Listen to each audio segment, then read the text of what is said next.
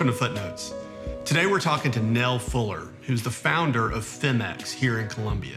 And FemX is a co-working space and so many more things, but it's more geared toward women entrepreneurs. And in this conversation, we talk about FemX and what it does, but we really got into some topics that really we don't like to talk about very much.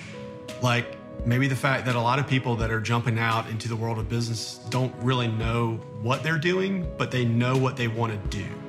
And so we're going to talk about what the difference is there. And I'm really glad that we were able to get this conversation recorded. Stay tuned. We're here with Nell Fuller, who is the co-founder here at FemX, and we're here in Columbia, and we're actually sitting in the FemX space. Thanks for doing the show. Yeah, thanks for having me. I'm excited to have you guys in the space and get to talk a little bit about more about my vision and dreams for FemX. Well, so let's just start there. I mean, what is FemX and what's it here to do? Yeah, so interestingly enough, I've done all of the things through school. I took the 8-year track through college and did fashion design and studio art and started out pre-law and then finished with some international studies and pottery classes, and then ended up with a master's in public administration and statistics. So after doing all of the things, I found myself at a point in my life where I wanted to A, do more for my community, and B, also be able to incorporate all of the things that have brought me joy throughout my life.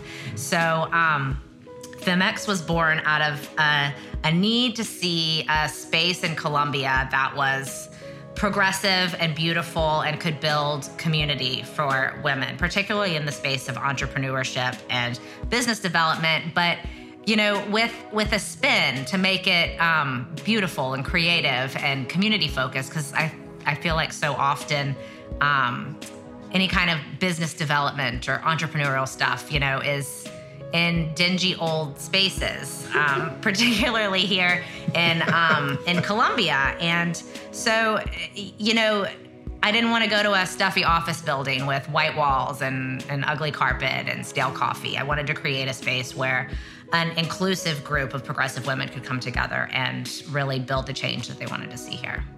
So what is it? I'm glad you mentioned sort of the space, because FemX is a physical place. We're here at Richland and Bull here in downtown Columbia. Why does place matter? Certainly the time and the attention and definitely money was put into making what we see here, which is, I'm not your target audience, but it's really cool. Thanks. Why is that so important? Yeah, so when we're developing the concept, we wanted to have see more capital access for women, and then also B, create a community that could support one another. And so it was like, which one do we start first? Do we try to raise funds for women entrepreneurs and offer educational support and whatnot? Or do we create a space and try to build the community out of it? And I went with the space. And I think that it was a really smart move now after having been open for a year, regardless of the fact that it was during COVID and a really difficult time to have a physical space. But it's really, having the physical space allows this community to come together face to face and support one another. And also it's more tangible. So FemX is a social club and co-work space designed for women, essentially. And we have a mix of flexible workspaces and private offices.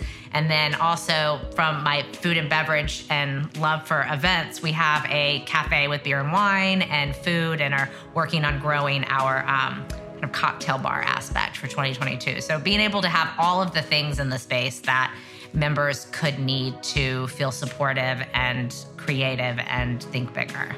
You talked about your emphasis on women-owned businesses and creating financial assets for women and things like that. If you think about that place, and maybe, I don't know if this exists or not, but this magical place where there are just thriving, profitable, women-led businesses, why do we need more of those specifically? Well, I think, the most obvious answer to that is that it's like a couple percentage points worth of venture funding goes to women. And even when we look at the commercial business loan startup funds. It's like 4% or something that goes to women, and women of color is virtually none. So we need more of these spaces simply because they don't exist. And so when we think about generational wealth and role models and mentorship, you know, if you don't see women in that space, you know, the young women that we're raising aren't going to have those aspirations or see that it's even an option for them or what that could look like. And so it's going to be critical that that space is not seen as a white male playground, and that women of color and other underrepresented groups can look up and see that the entrepreneurial space can be accessible and inclusive and look differently from, I think, the traditional structures of, you know, capitalism that we have in place now. How did your background help you spot these opportunities? So I think just existing in the space as a woman, for one, and also growing up in a, you know, my family aren't entrepreneurs. So my dad worked as a geologist and worked for the same company for a long time and was very smart and office job guy. And my mom managed our household and worked. She's very thrifty like I am. Art background, strung tennis rackets, embroidery business, ran a coffee shop. So kind of all over the place. So I never thought that entrepreneurism was a thing that I could do. You know, I was never like, oh, I can start my own business. That seems so complicated and so hard. And I didn't really understand what it was. And then I think as I got older and kind of went through this mishmash of jobs working in nonprofit and research and evaluation and university and food and beverage, you start to get a sense of how all of these different structures operate. And it just didn't seem like there was a lot of space where women were leading that effort. It seems like women are invited to the table a lot to give their thoughts and opinions, and then kind of the world continues to exist around them. And so I don't know if that answers the question. I feel like I went off rambling, but. No, I mean, I think, you know, just listening to your story and kind of how you got here at FemX, but then kind of the education background and kind of home of origin type stuff. I mean, I feel like that's part of the things that are in everyone's backpack that kind of lead them to, you know, where they are now. And it's just interesting how people's background, I mean, it's kind of hard to outrun that, you know, and for most people, it can be a helpful thing. Sometimes it can be a hindrance, you know, or a mix of both. Right. Yeah. And I think that one of the coolest things that drives me here is I get to create something new every day. And I think maybe that's kind of the summary of all of the things that I've done in the different jobs and careers, and dreams that I've had, is getting to create something that brings other people joy and produces emotion and thought and can move us forward a little bit. So whether it's art, we do rotating art shows here for different women artists to make sure that creative entrepreneurial space is recognized for women, and particularly women of color, because often, you know, it's high growth, high tech, you know, 10 times unicorn model, and we forget about the creative industry, and artists are entrepreneurs. And so I wanted to ensure that we had a space for every type of business owners, because often women business owners look a little bit different from that traditional model of high growth startup companies. So talk more about that. I mean, what does make that women-led or women-founded business kind of different than the, as you said, the tech startup model? Yeah, so I don't want to speak for all women, of course, because there's, you know, everyone has their own reasons, and they're valid and should be respected. But a large component of women-led businesses from the research show that women don't necessarily want to grow 10 times. They want to be able to support themselves and their family. And, you know, maybe they left a job where they didn't feel respected, and weren't making the money that they needed to. And so they might start a small service industry business, or providing accounting services, or doing hair, or doing nails, or starting their own art studio to be able to A, do something that they love, and B, support themselves, and maybe have a little bit left over to leave to their kids, and start to increase that generational wealth aspect of it. And then Also, I think that the social impact focus and community focus is really big for a lot of the women-owned businesses I have. So they're not looking to, grow fast and sell. They're looking to grow something, make some money, right? It doesn't all have to be philanthropic. We want to make money, but also be able to do it in a way that's ethical and brings others up around us. And so I think that that's a really interesting thing that women bring to the table when starting businesses. And, all the research shows that women-owned businesses are more profitable and less volatile and take a lot less capital to start up than male-run companies. So that's to your point of what's the magic? Why do we need more women-led companies? I think it's better for everybody to have more women-owned companies and really start to create a more ethical and just ecosystem for business in general. So coming back to FemX and the people that you're serving here, what is your hope for them? When someone comes to you and says, "Hey, I think because it's like a membership thing," and they come and they go through that process. I mean, what do you hope they gain from that? Yeah. Okay. So this is the really exciting part that, I feel like I'm constantly all over the place and growing and changing and adapting with is how I can best create a community that serves the members. And from, we've got companies here that have grown out of the space that have opened their own brick and mortars. And I really want everybody to come in and see a friend, have someone smile at them, be able to bounce an idea off one another. So really creating an environment that's not competitive, but where we can support one another. And then also, 2022, my goals for FEM are to create a cooperative enterprise model. So all of the members will own a stake in the company and earn patronage and start to increase that community ownership of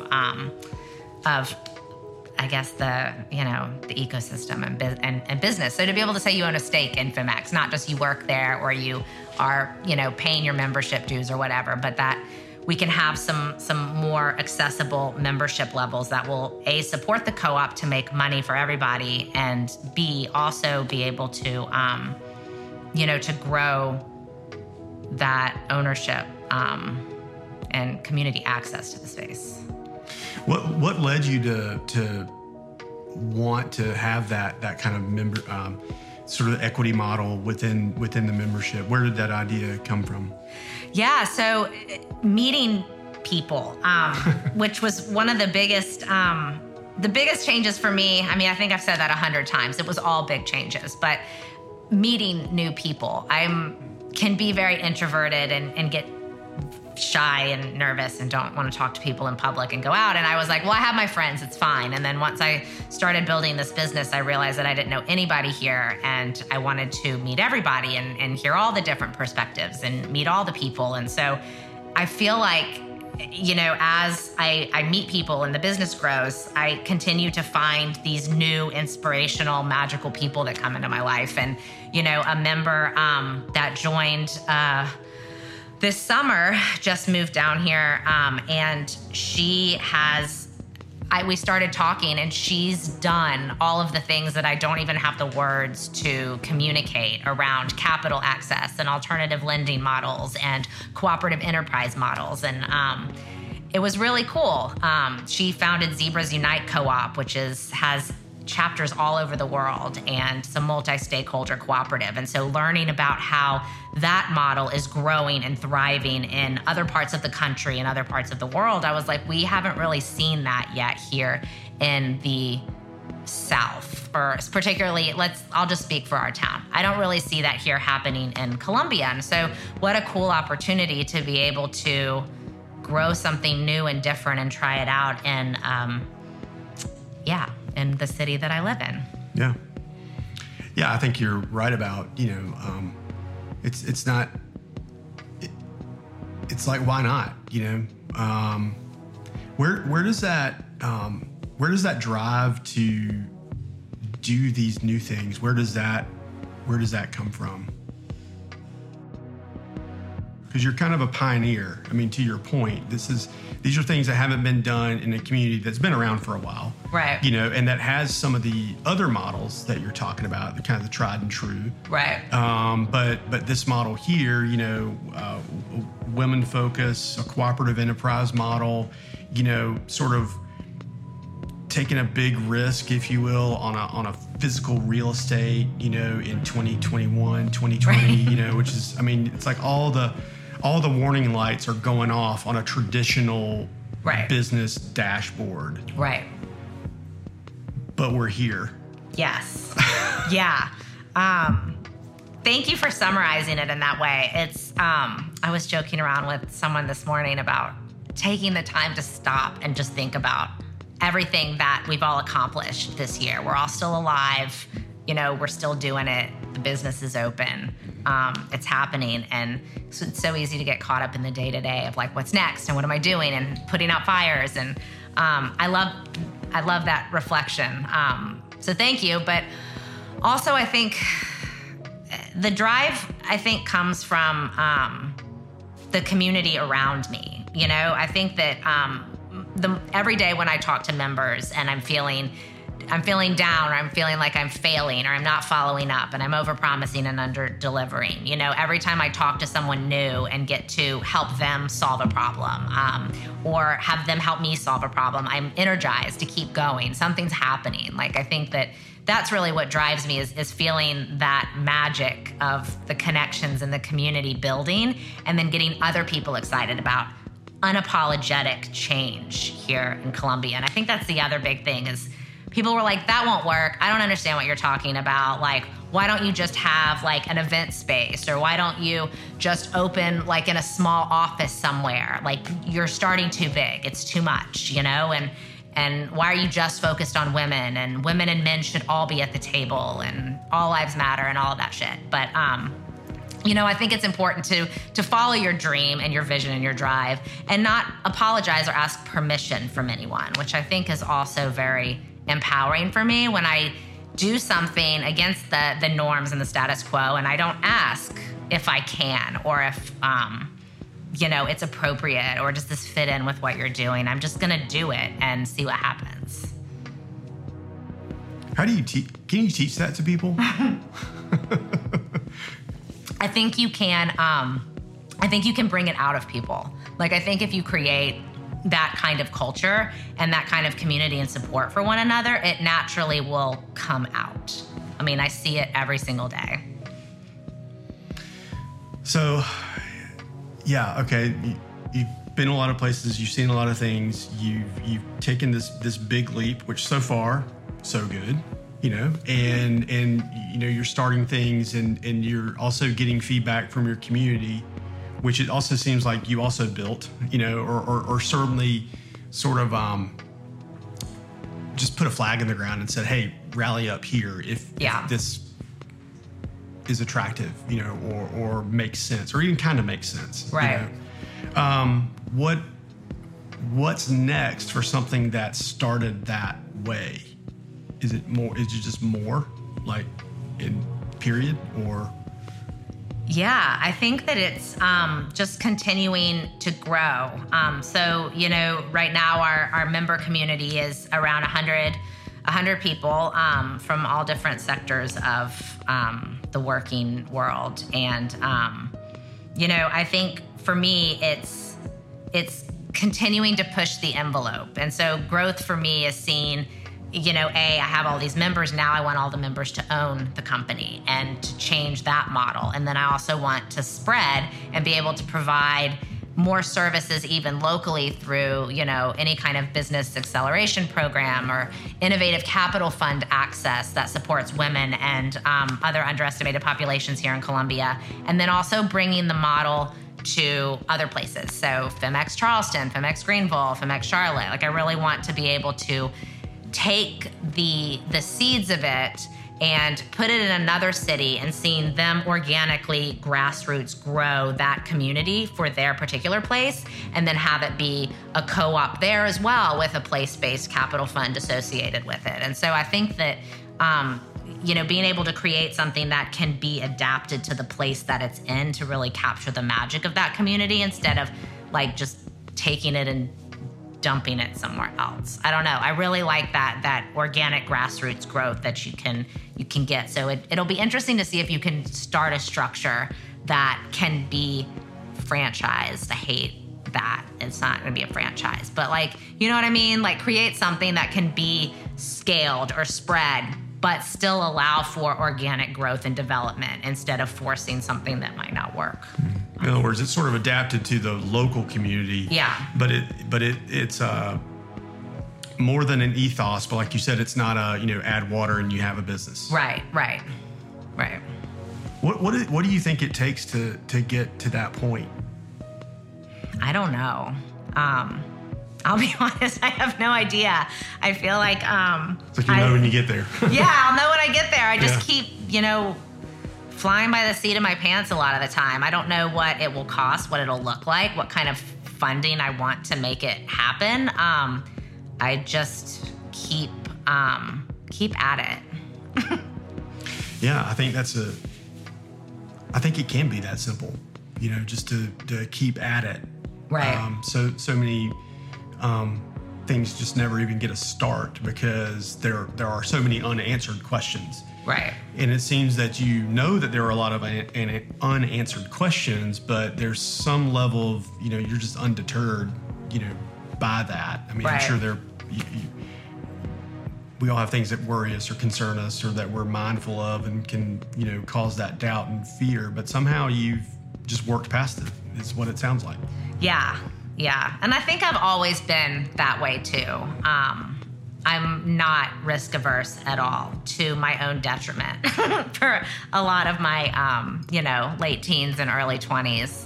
And, even now, whatever, very not risk averse at all. So I will jump into anything, anytime. And, if I think in my older age, I at least am making better choices about what I jump into and maybe weighing the risks a little bit, but not letting that deter me from following something that I believe in. Well, thank you for inviting us over and for just letting us shoot here and for just putting this story down, because this is something that I've sort of seen just as a member of the community for a while. And you're right, it is different. And even an outsider can see that there are unanswered questions, but to see that in spite of the unanswered questions, there's a business here that has put a flag in the ground and has 100 members. Yeah. Thank you. And I think, my biggest piece of advice to all of the women starting businesses that I have here is that nobody knows what they're doing. And I think that's one thing I learned. Like, people are so full of shit. And I think, we often get caught up in, I'm not smart enough or I don't know how to do it. And you don't have to know how to do it. Google a template, borrow somebody else's pitch deck and fill in your own stuff. Like, nobody is an expert at this. Nobody knows what they're doing. So don't let them fool you. I think we're all capable of it. All right. I was trying to wrap it up, but I'm going to follow that because, so what, I agree with you. So many of the people that we've had on Footnotes, would say, I didn't start with a whole lot in the bag. I didn't start with a whole lot of money. I didn't start with a fully baked, vetted, business school quality business plan. Right. I just kind of saw a problem, or I saw a need, or I was mad at something, or I was flustered, and I just said, I'm going to do something about it. Right. And they're the people that seem to be doing it. Yeah. And I think you're right that somehow we're still teaching people, men and women, that, if you don't have it all together, right. That failure can somehow be fatal as opposed to, well, it's failure. And it does stink. And right. You can't be a lifelong loser, but it's not fatal right. most of the time. Right.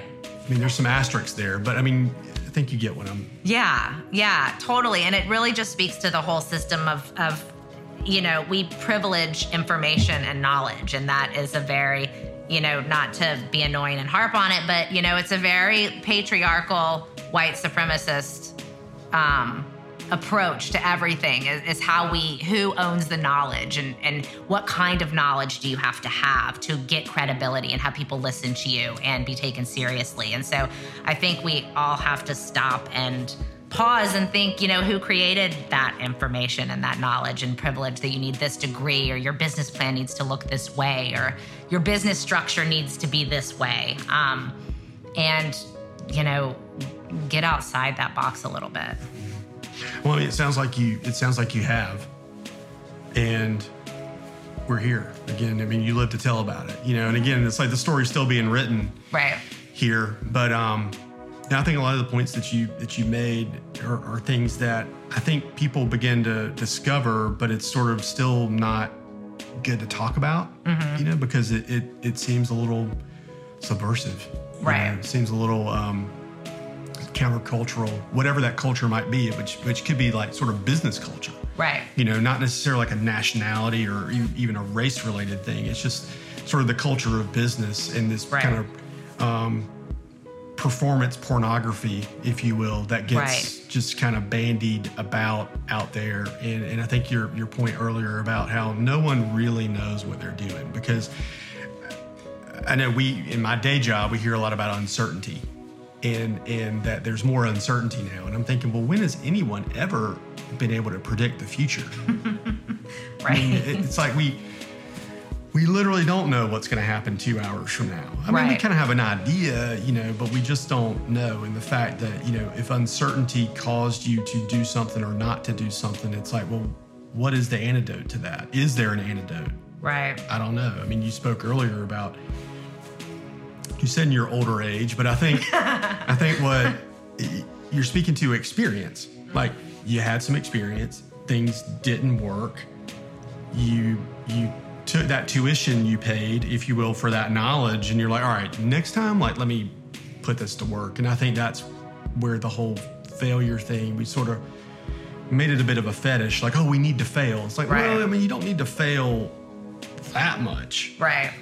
But you just need to learn. You need to learn, yes. Yeah. Yeah. Yeah, that message does resonate. And I don't want to take over the conversation, but I hear what you're saying about that. And I think that is the footnote, if you will. One of many in this story is that the unanswered questions are going to be there. Mm-hmm. So what? Right. That's the fun part. Well, thanks for sitting down and having this conversation. I mean, this is a conversation that I think needs to be had in a lot of places, in a lot of settings, even parent-child settings, you know, and things like that, because these are the things that I feel like we sort of begin to understand in the quote-unquote real world, wherever that is and wherever that you may find it. Right. But they're just not had very often. So thanks for raising these issues. Thanks for hosting us here at FemX, and just for what you're doing. Thank you for having me. This was a lot of fun, and I always love you guys coming and setting up in the space. It feels very, it feels very fancy and magical to have a recording studio set up in our space. So thank you.